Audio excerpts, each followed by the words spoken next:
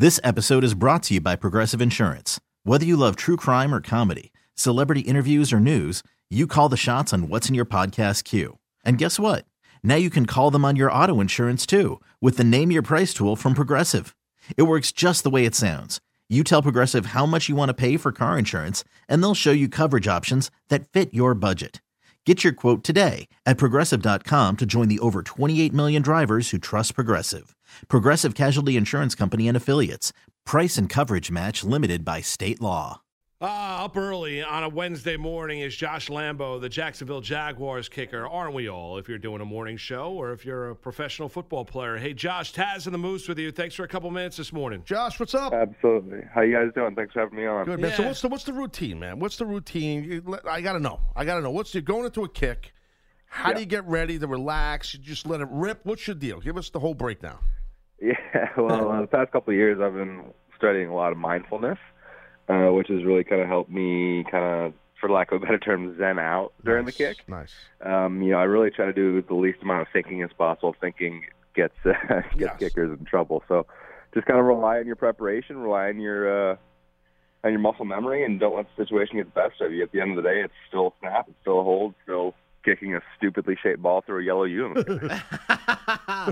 To play along with that, Josh, if a guy like Matt Gay called you, right, the Buccaneers kicker, a rookie coming out of Utah and a fifth-round draft choice, missed a chip shot field goal that would have won the game this past week for the Giants, and it's kind of fraternity when you look at kickers. What advice would you give him, Josh?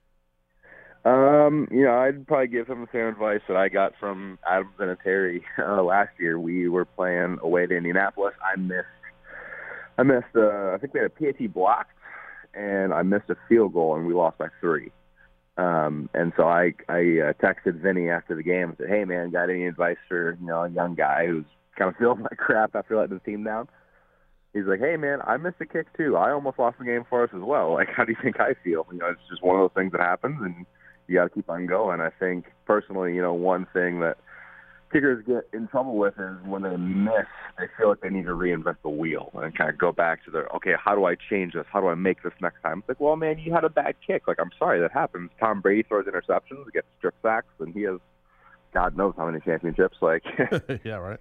That stuff happens. It's a part of sports. Obviously you'd want it to happen the least amount as possible, and some kickers are just going to be naturally put in that position more than others. But at the end of the day, it's your job, and you got to keep on performing. You got to go in for workouts on Monday, keep your head high, and you have to portray with a confidence that you can. If you have that kick again tomorrow, you're going to go through and nail it. I know you try not to feel it, Josh, but do you feel it at the end of a game when the pressure's on? I mean, do you have it where you don't want teammates saying anything to you? I mean, but, when you know it's a big kick game on the line, I know you try and get into that kind of zen mentality, just focus on the snap, spot, and kick. But, do you think about how meaningful the kick is at all? Yeah, I really try not to. Something that Kevin Sumlin said when I was at Texas A&M that's always kind of stuck with me. He said, nervousness is for the unprepared, which I thought was actually really profound. Because if you're nervous, I think having nerves is okay. Being nervous, though, in my position means I don't know where the kick is going to go. And if I go Monday through Saturday the right way, and again, if I trust my muscle memory, if I trust my talent, my skill level, I know where that ball is going to go, so it doesn't matter what the scoreboard says. Gotcha. Well, all those things you're speaking right there, Josh, is confidence, right? You got to have that confidence, and you're exemplifying that. You're showing that, and that's the thing too. Like I always wonder too, as you watch kickers like yourself, elite level guys like you, and NFL kickers and stuff, and you see when the opposing coach, it's a couple seconds left in the game, and Lambeau's got to get this for us to win this game, for the Jags. And then the opposing coach freezes you. He calls a timeout. And I'm thinking these kickers, I'm assuming this, guys like you, are so locked in and so confident that timeout, it's almost like it's kind of like the regular thing. Does it really bother you? I mean, I feel like it shouldn't bother you. Yeah, me personally, it doesn't. But I think that also goes back to routine. I think, when guys miss that second kick, it's because they didn't do their normal routine. So maybe they went out there and they made the kick, or the snapper didn't get the ball back there in time for them to get a practice kick. They stay out there on the field for, 3 minutes or whatever it might be, or 2 minutes, or it seems like 3 minutes. Right. Sometimes only 30 seconds. but you don't practice that way. You're not standing out in the middle of the field for a minute during practice and then going to get a kick.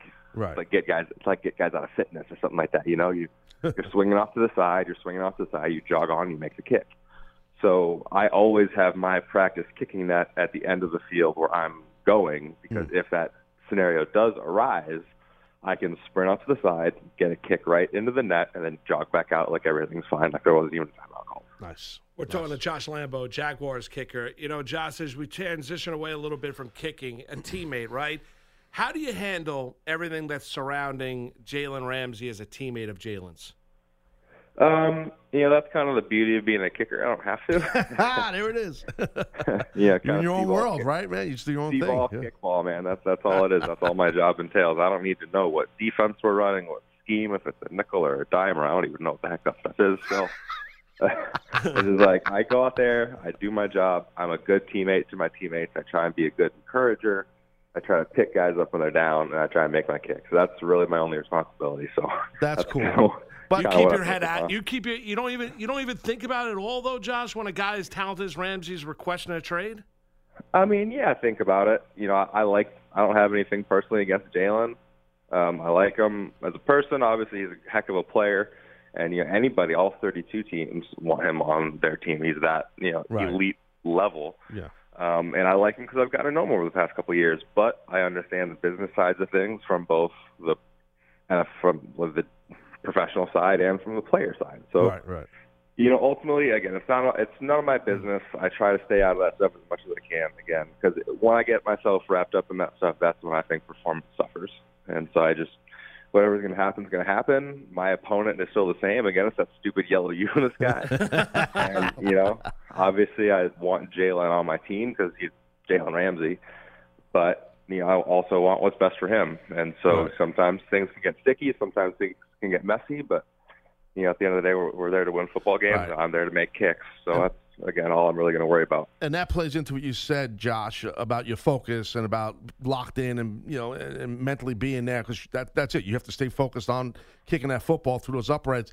But the one thing that's tough to ignore down there in Jacksonville is the Minshew mania, man. I mean, this right. Your quarterback, dude, the mustache, the cut-off denim shirt. This guy's a trip. He's got to be a hoot in the locker room, right? He is everything that the media is portraying him to be. It's awesome. He should be a kicker. The way he is, he's he crazy. Definitely could be. That's for sure. Yeah, no, it's definitely. Josh, how about the mindset of this team right now? You're coming off a nice victory last time we saw you last Thursday night against the Tennessee Titans. How about where this team is right now? I think we're in a really good spot. The first 2 weeks we got some, a couple of bad results. One was closer than the other, but all that really means is that we have 2 losses. When we lost the first game to Kansas City, I'm sitting there thinking, okay, well, the only thing that means is we can't go undefeated. Just because you lose the first game or two has some bearing, but it doesn't define your season. Right. And so I think getting that win on Thursday national television, Thursday Night Football against a divisional opponent that's had our number the past several years, the mood in the locker room is buzzing right now, and I'm feeling bad for Denver if I'm them right now. Let me ask you this, Josh. And we're talking to Josh Lambo, Jacksonville Jaguars kicker, is on. I was our special guest, and I love the confidence, Josh. But listen, dude, so you're going to Denver. Now, you, as the guy, the kicker, I mean, altitude, you're playing there in Denver. Like, is that a concern, or take us through that mindset? No, it's not a concern. It's definitely an advantage. I think the forecast has weather is supposed to be really nice, especially when it's warm. I mean, you get anywhere from 5 to 7 extra yards on your ball. And so I love it. That's awesome. Well, it's good. And certainly we've seen a number of record kicks out there in Denver, whether it be, Jason Elam and the likes of guys that have been able to kind of put the ball, Sebastian Janikowski as well. So, guys that have had certainly kind of record-setting days. Josh, it's interesting when you look at that Jacksonville community, and Coughlin means a lot down there, down in Jacksonville. Being around, the former Giant coach, now executive with Jacksonville, a little bit, what's impressed you with Coughlin's influence down there in Jacksonville? I think the consistency within the little things off the field kind of defines Tom Coughlin. Everything from, when we step in the building, we have TC time. We have Tom Coughlin time. All the clocks in the building are literally 5 minutes fast. And if you're late, then you're late. Like there's no, it's actually standard time, so you still made it. It's like, your ass is getting fined. Sorry if I can't say that. No, you can say it. You can say it. You're fine. You're good. And so just the attention to detail. Because I'm a big believer in if you take care of the little things, the big things take care of themselves. Right. And so that, that reputation kind of precedes him. But getting to experience him through J-Fund events and through other charity events, he really is a top-notch guy. He's scary as all get out when he's in the locker room. I bet. He really is an awesome person, does a lot for the community. And, I think Jacksonville is lucky to have him. Yeah. Hey, so let me ask you. So on my fantasy team here, dude, you know where I'm going. We have a connection. Okay, you're on my guy. I drafted you, bro. You're on my fantasy team. So, dude, mistake, man. Justin Tucker all the way. No, I don't know what you're doing there, man. No. I'm a Josh Lambo guy. You're my guy. You got me 10 points last week. I'm counting on you to come through big this week out in Denver. It's important. Okay? I'll be sure to tell Coach Marone to not score touchdowns in the red zone, man. Yeah, Josh, speaking of Coach Marone, he is certainly a guy that's had success down there in Jacksonville. Last year was a very, very difficult year.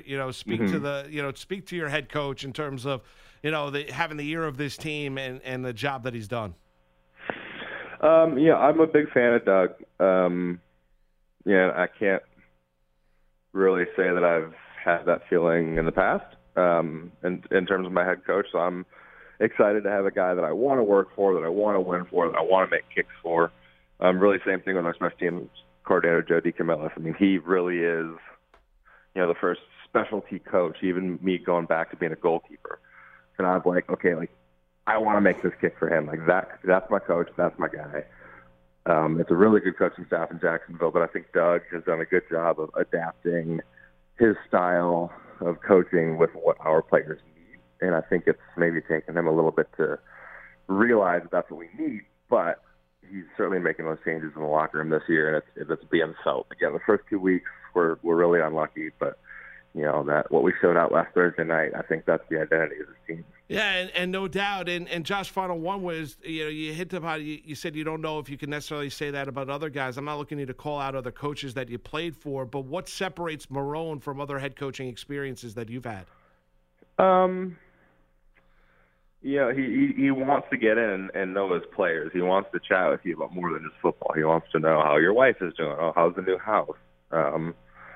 You see him out at local concerts in Jacksonville. He and his wife, they want to have a good time. They're good people with, and I think that's the hard thing that people, even that are listening right now, or people that see us on television, we're not just these science lab experiments that you just watch through a glass. We're actual people.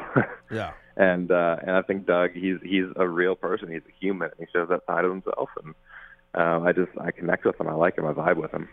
Well, Josh, we appreciate the time this morning. Good luck at practice today, and make those kicks for Taz's fantasy team, all right? This week, all right? You guys got it. Thanks so much. We appreciate it, Josh. Good luck.